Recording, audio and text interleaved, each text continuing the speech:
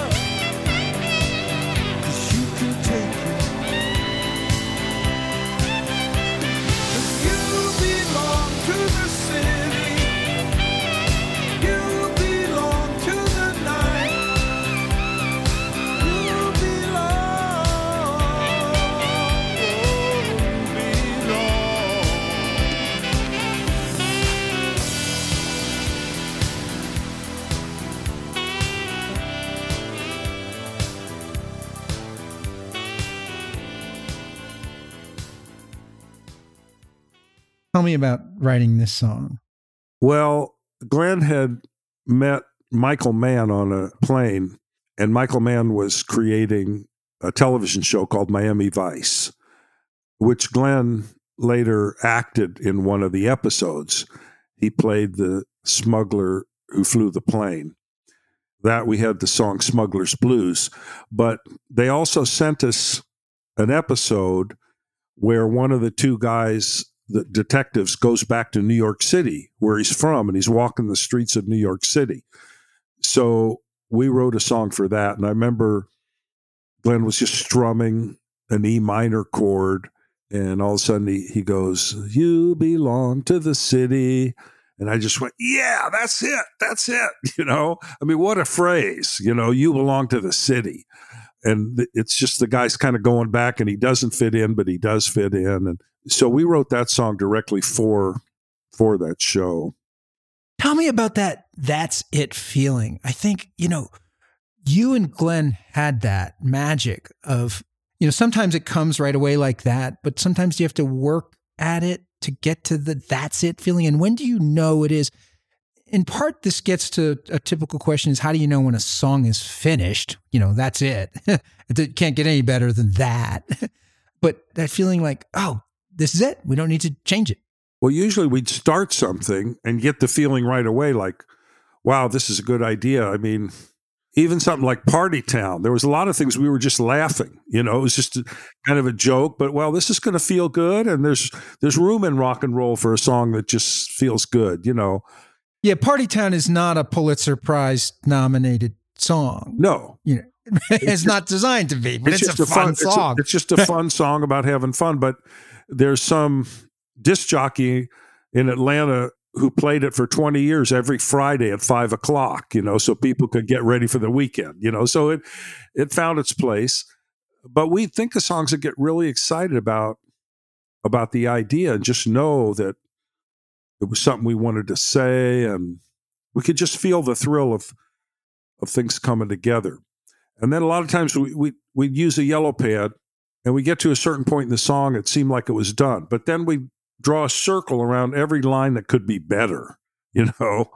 And sometimes, like the song, The One You Love, there was a line we didn't have, you know, for weeks.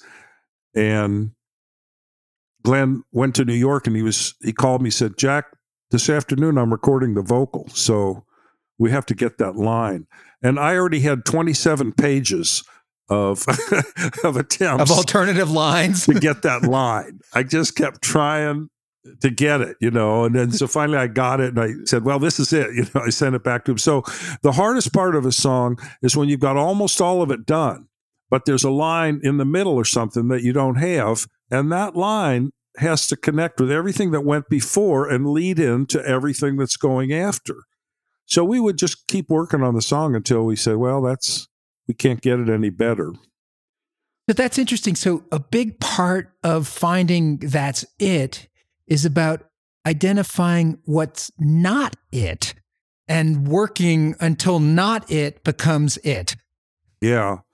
And when you sing the song, you feel it going by, and you just, in other words, there has to be something inside you that goes, this is working and this other thing is not working. You know, it's almost like you're living the emotion of the song when you do it.